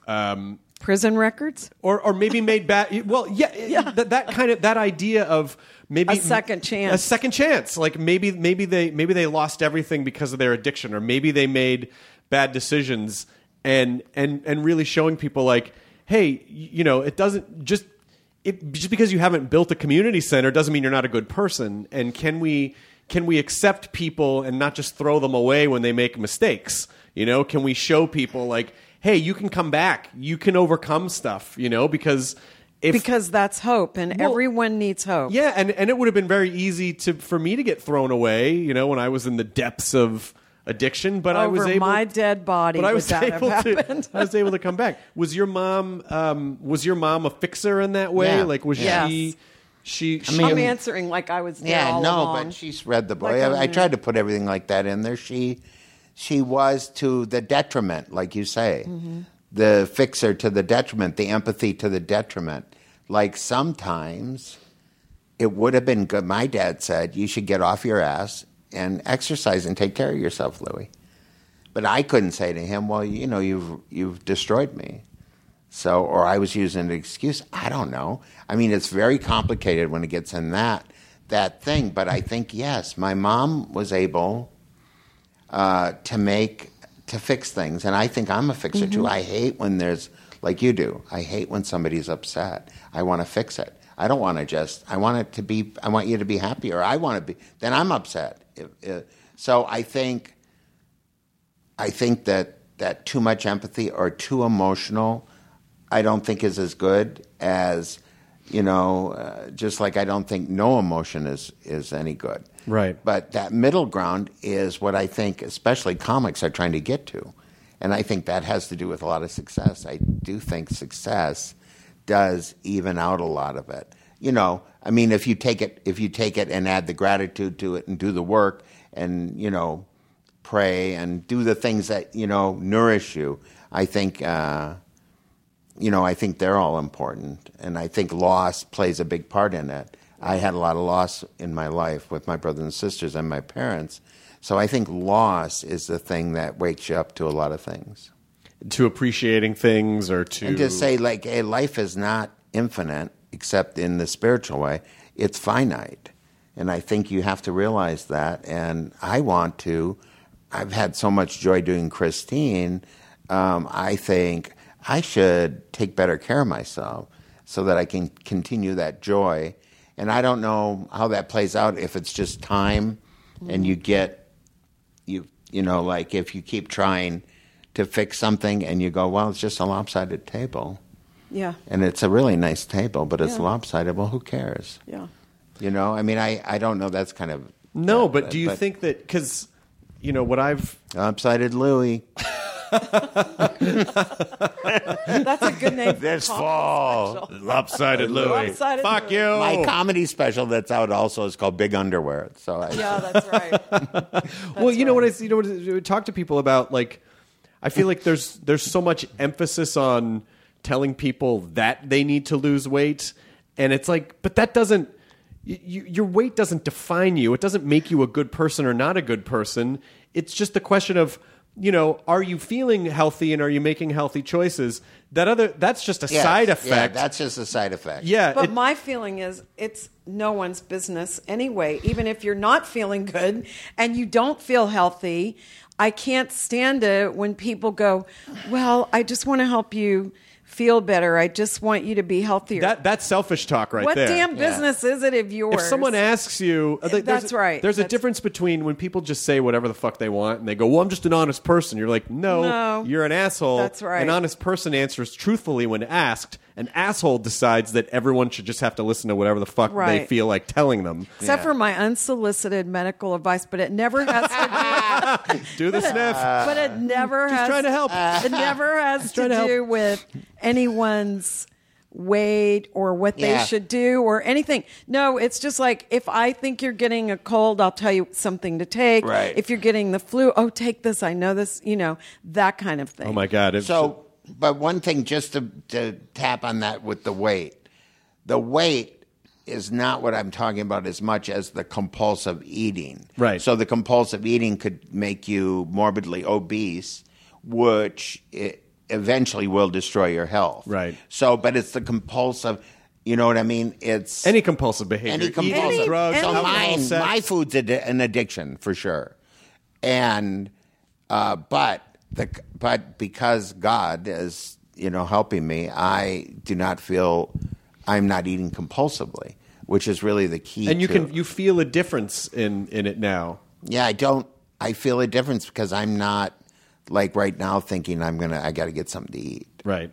Or, because we've gone through a tremendous amount of emotions in what we've done right now. Yeah. All this stuff. I mean. And you don't have the urge to. No, but I have a lot. I go, should I have sworn in this podcast? Yes. No, but you know what I mean? But that is part of the whole Christine thing, is taking chances. Because I think, one of the reasons that I was a comic who worked always clean was, well, that's it. It's safe, and I know I'll get a job, and it does fit me well, and I'm really funny clean.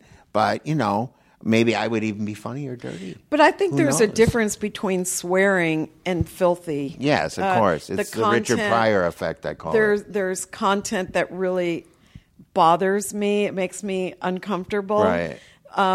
But the swearing part, they're just words. I mean, it doesn't really. Yeah, they're just words. I agree used to with be you. much more of a prude about it. I never swore, and then I just realized they're just words. Yeah. I'm not. I mean, I think if the words have intent, like Chris was just talking about, if the person's an asshole, they're an asshole. Right. Yeah. They're not just being truthful. They're just assholes. That's right. What they're saying is wrong and mean and cruel to somebody. Mm-hmm. So, and usually in comedy, there's a victim. So my victim was mostly me and my family. Yeah. I think in a lot of cases, and I think it was easy to shoot at that gallery.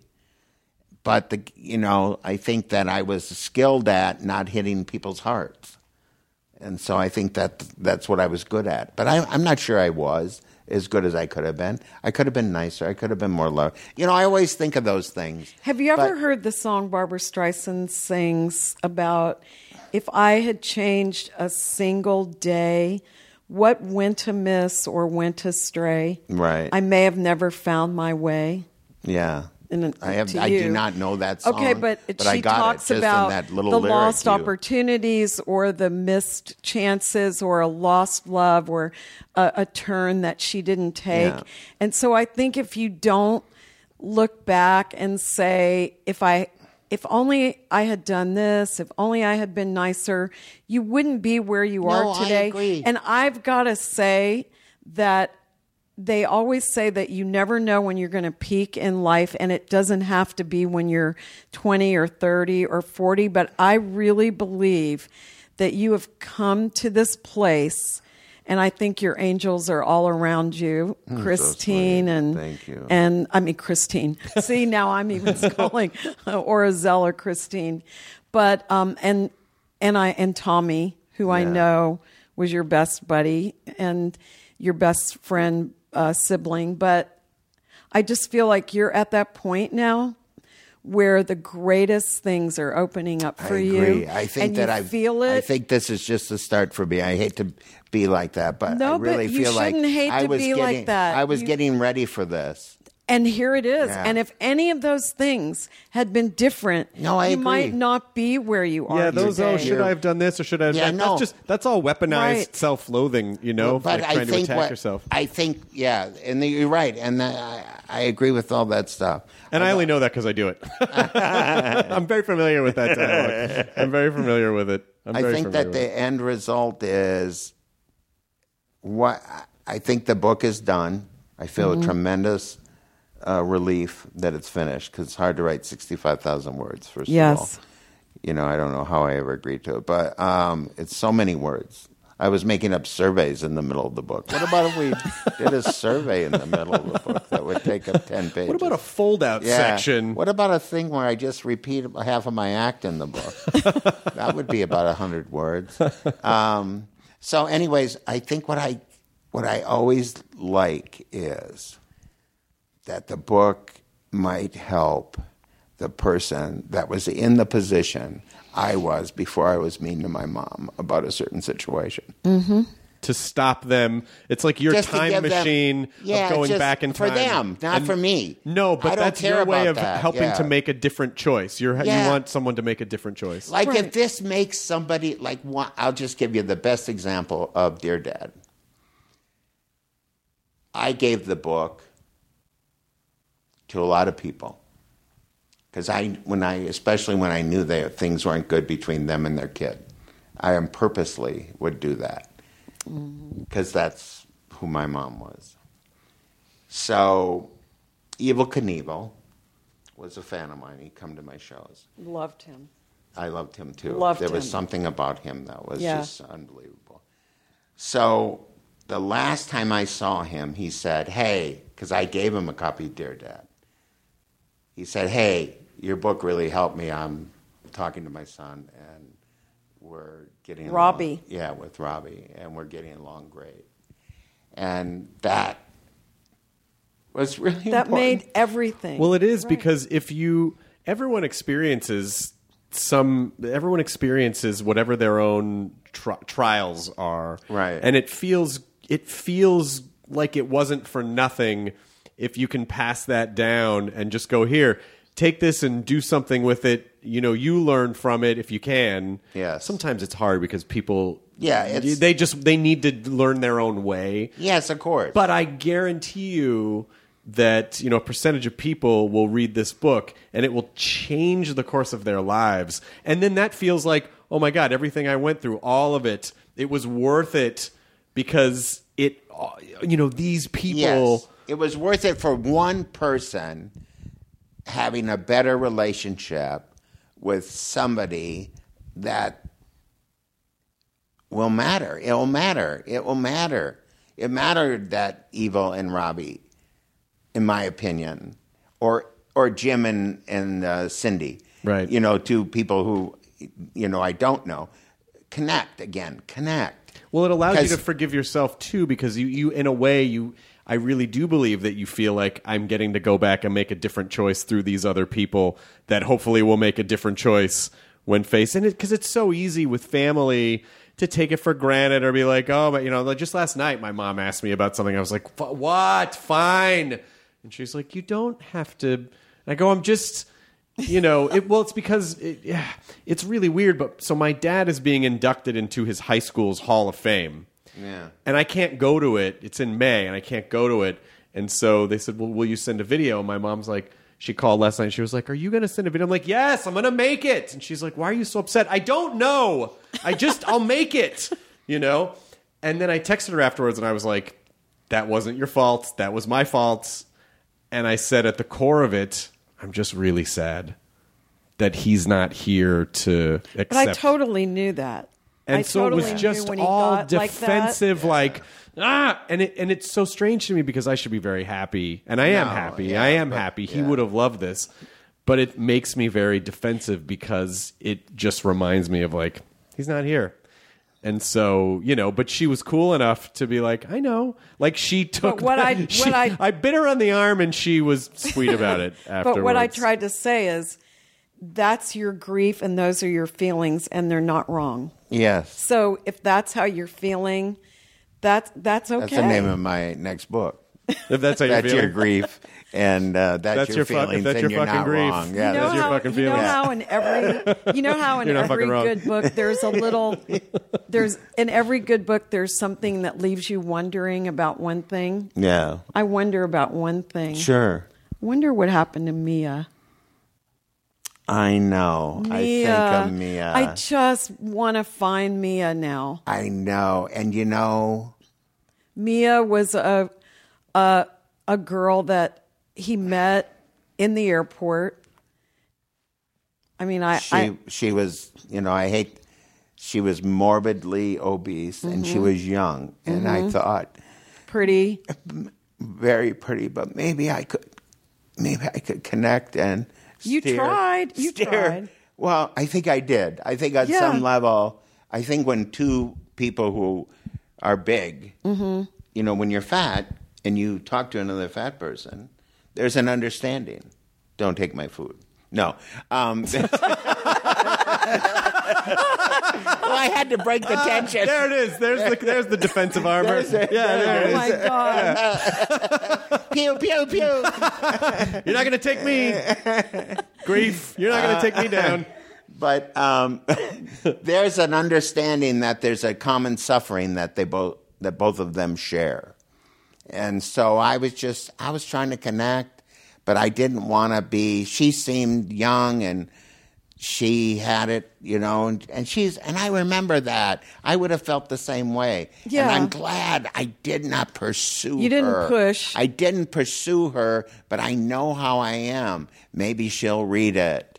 Or maybe some other Mia will read it. Yes. And maybe, you know, and if you know this, Mia, and you read the book and you know it, don't tell her that that's in the book. Because that's the cruelest thing, and even worse, because it might not be the right Mia. Do you know what I mean? No.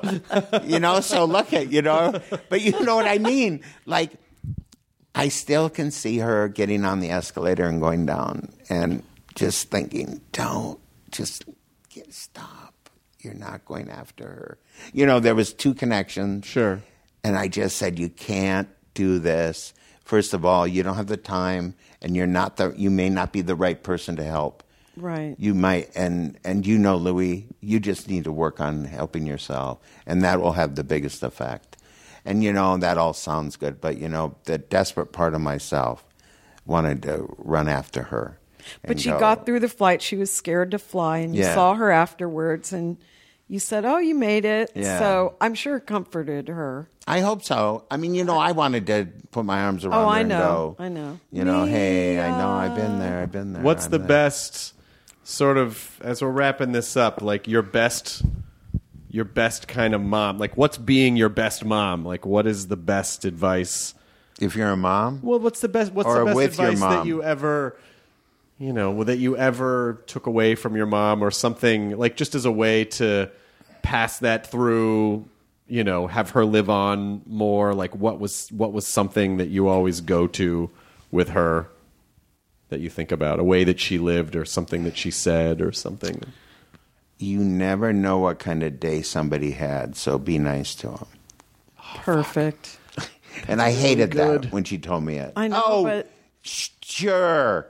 You know, that teenage But that kid. guy's an That's asshole. He's taking stupid. up 2 spaces. That's the dumbest thing you ever said, or Yeah. something like that. I don't know what I said. I know, sorry, Mom, Louis, what but did. maybe his dog died yesterday. Yes, but he's grieving there, inside. There she is. Yeah. My mom incarnate. You know, it's really true though. Like I take that with me more often. Like I'll get mad at somebody, and I'm really and I just turn into my dad. Yeah. Hey, don't try. I just get mean. I know I have a mean side because I grew up in an abusive household. So I know I can be really mean like my dad. And so I really feel bad after I'm mean, but mostly I'm able to stop myself and go, Louis, come on. You don't know what kind of day this person had, and that's why they're acting that way. Don't take it personal. They don't know who you are, don't know what you want or what you need. Stop being so selfish. Yeah, and that takes more effort than just writing people off and just being dismissive and going, "Oh, he's a fucking asshole." maybe they, you know, maybe they lost something, or maybe they're not happy in their life, or maybe they're not where they want to be, or maybe they had a shitty morning or something, you know. Yeah, I always feel like, you know, like there's so many great comics who never got a break that deserved a break. I've always felt like, you know, this person's so funny. And I come from that thinking of, I'm the luckiest person in the world because I got the break, because I was likable, and because I was because of whatever. But I always feel like, there's not, justice isn't measured. It's just what people like, they like.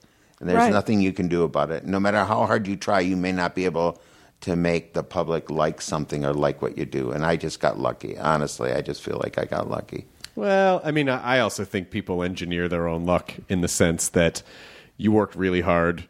You were very aware of, the choices you were making and what you were doing and paying attention to your audiences. And so things that might feel like luck to you were really maybe even subconscious choices that you were making. I worked really hard. You worked really hard. I did work really hard. Anyone can get a break, but people who are successful over a long period of time, that's not an accident. You know what I mean? Like the fact that you were aware enough to recognize that there was a chance for Christine to be this vessel for your mom and to be and I think that's why the character is so great, is because it's just so authentic. You can't write that. I mean, I know they, Karen Kilgariff works on the show and Jonathan Kreisel, they're brilliant comedy people, brilliant writers, but it's just those little nuances that you cannot learn. They're just so like, fuck, that's a person. That's a real person, like you did that. And so that part's not luck. That's... And I always like to think luck is the residue of good design. I heard that a long time ago, and I thought that was... What's your best mom advice? You got a good one? Listen and listen. Oh, come on, you guys! Breaking the I was just right in there. He's been What? I'm busy over here. He has been doing that to me since he was 2 years old. Oh, my God. Like always teasing me or getting one on me, Yep. And I just always laugh because I think it's hilarious when he does it. Or she just doesn't have the energy to, be like, get out of my face. But listen, was that the finish of it, or? No, that was the start of Yeah, I cut her off all the time. Okay, so we'll listen. No, listen to your child and try not to they want to be heard. And if they want advice, you can give the advice, but it just has to be, it's not always about you telling them what to do. You have to finesse it. You have to hear what they're saying and how much do they want feedback or do they want none? They just want to vent. So you just go, okay, let them be heard and unconditionally love them. I mean, on my I am so happy with my Twitter account. I love it. I love everybody on there. I swear, I follow everyone at Nerdist Mom. Oh. If anyone I tweeted, what kind of I tweeted to you. That? Well, it is great, except for the fact that my mom realized that she could get back at me. Like if I tell a dirty joke, then she just starts saying the word vagina a lot on Twitter. Yeah, like vagina. Yeah, I go vagina, because it drives them crazy. So, and they love that interaction, but I call them my tweeps. I call them all my kids. And I follow everyone who follows me, and I communicate with them. It's like a full-time job. My Twitter, You know what I'm doing right now? I'm following you. He's following me on Twitter. Well, you'll see me. I hate to do this during the podcast. You'll see me because I follow you, but I see so much pain in so many of these people because they aren't accepted by their parents. And I think to myself, how could any parent turn on their own child, especially a lot of them, it's about their sexuality, and that drives me over the brink. I mean, that child is your child. What difference does that make? And it hurts me so much when people say, my parents don't accept me, I haven't seen them in years, we don't talk, I just say, I'm always here. That drives me crazy too, because can't stand it. Sometimes I'll be... Can't. And I'll say to somebody, somebody will say, my sister and I, we grew up watching you, and we just love you. And I go, how is your sister? And the woman will say, I haven't talked to her in 7 years. And I go, what? Should we call her? I do it. I always try to get them to call her. And I go, hey, this is Louie. I'm with Janet. She says hi. I just wanted to say hi. And she said that you guys haven't talked for 7 years. I hope you guys could talk. Oh, Here's I your love it. sister. I think if FX was ever willing to do this for the show, because they could, to set up the shoot, they could write it, they could say it's a promo. But I think you as Christine should just bring people onto a live stream and just be like, what do you want to, who do we need to call? Yeah. And you just call people that they haven't spoken to in a long I time. love that idea. And you kind of moderate. That would be a great yes, that would be you mean like real people. Real people. Yeah. Come on, like that person. I've talked to my sister in 7 years. Let's call her. I'll bet let's call her. Yeah. And then you are essentially, I love this. as Christine, foster these people, reconnecting. And So you say as Louis, I really would be no good at it. as long as that's the most negative interpretation you can say. No, I'm just kidding. But as a live, as like a live stream thing. Yeah, Whether it's a great you idea. or Christine. No, I didn't mean that. I think you should. I think you would legitimately help people in that way, and it'd be funny too. Like, and it'd be you could funny, make it yeah. funny. And it would be easier, and your instincts are right, because it would be better as Christine and not as Louis, because Christine's a character. She's a character, yeah, yeah. and So it's so it would disarming be for a lot of reasons. yeah, It's a character. You have yeah. a little bit of separation. She's a mom. She's got, it's like, and yes. So I think that'd be a lot of fun. Is there anything? Everything you ever wanted to say is in this book to your mom. Do you feel like there's anything that you feel closure on? I just wanted to sell better than the dad book. Better. Does that make any sense? Yes, it does. I mean, I know it sounds petty and stupid, but I want my mom to be higher than 13 on the New York Times bestseller list. Okay, everyone, let's You know take what I it mean? to number one. No, but I mean, honestly, is that the silliest thing? No, because you want her to have the win. Yeah, I want her to have the win because she paid for it. I loved every Do you think page she felt of like this book. she probably felt like she had the win, right? I think she did. I think at the end she lived longer than my dad. You took her to London. You took her to Paris. I took her to the took White her to House. Las Vegas. Oh, the White House. Even though I was a shit, but she loved it.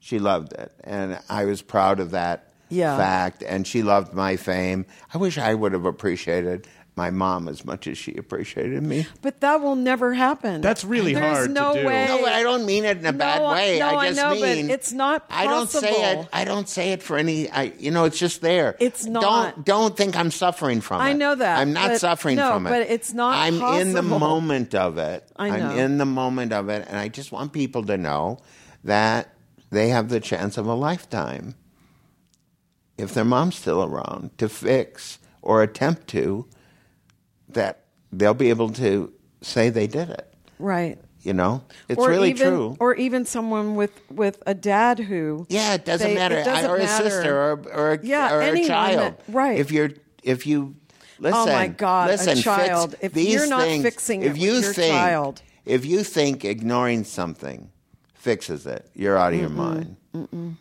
So, anyways, what a wonderful Well, this book honor is a to be able blessing. to be with It's you and a your mom. gift. Yeah, Chris. I loved every single page, every picture, every fact, I think I could recite it from cover to cover. I'm glad you liked loved it. I mean, so it really much. meant a lot to me, and I hope people really will. Andrew Postman, helped me with this book a lot. He's a great writer, and I'm a really good writer, and I'm an organized. But he really put it in and made me even work harder, and I really appreciate everything he did. So, Hey Mom is the book. Let's make it. Let's get it past 13 on the bestseller list. Absolutely. And I'm always so delighted that we're still friends after all these years. And I I'm know. so excited for you and proud of you. And I'm Thank so you. happy to, I'm happy that you are trying to make people aware. And I think you honor your mom very beautifully. Thank and you, I hope Chris. this mom over here knows that even though I'm a pain in the ass like 70% of the time, No, you're that not. I do so much love and appreciate you. I know that, honey. And, You show it every day. and I just can't thank you enough for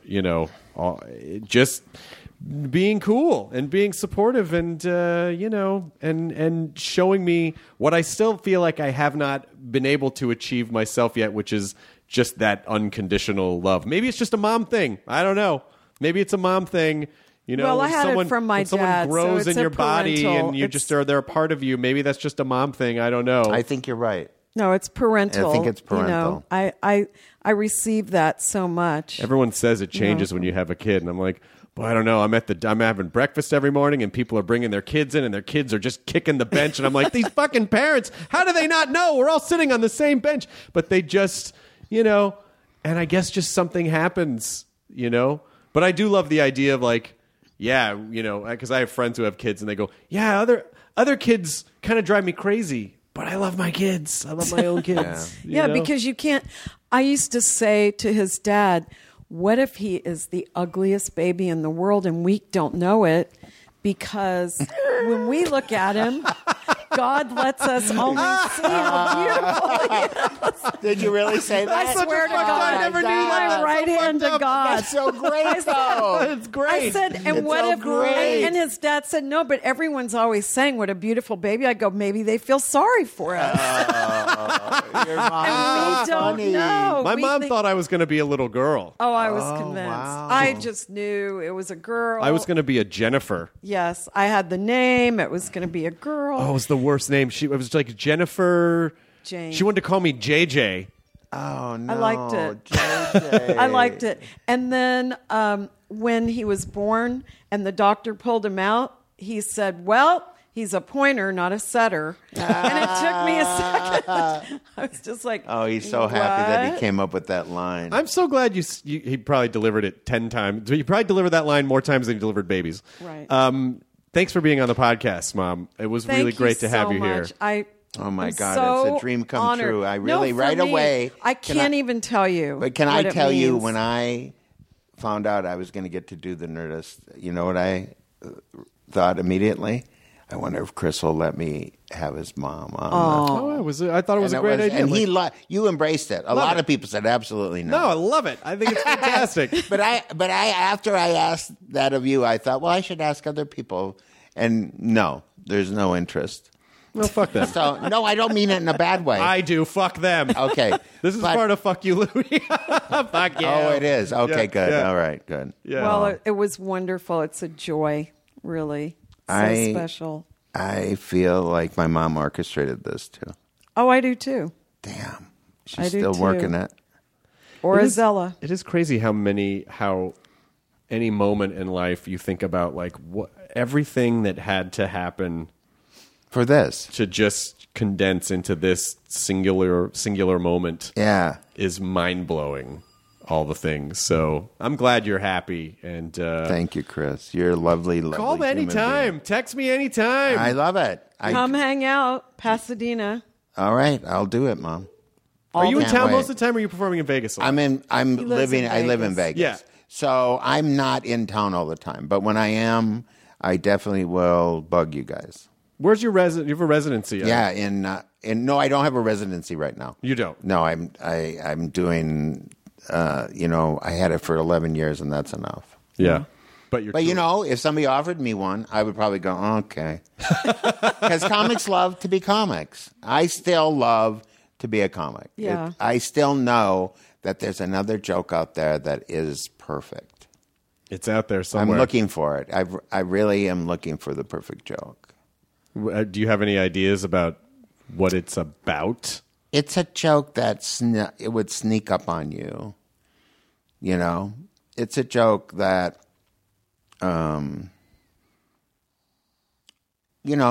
that would sneak up on you. Regret. Come in here.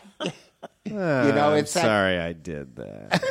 Why did I do that? Oh, that was the old voice you used to do. Oh, Yeah.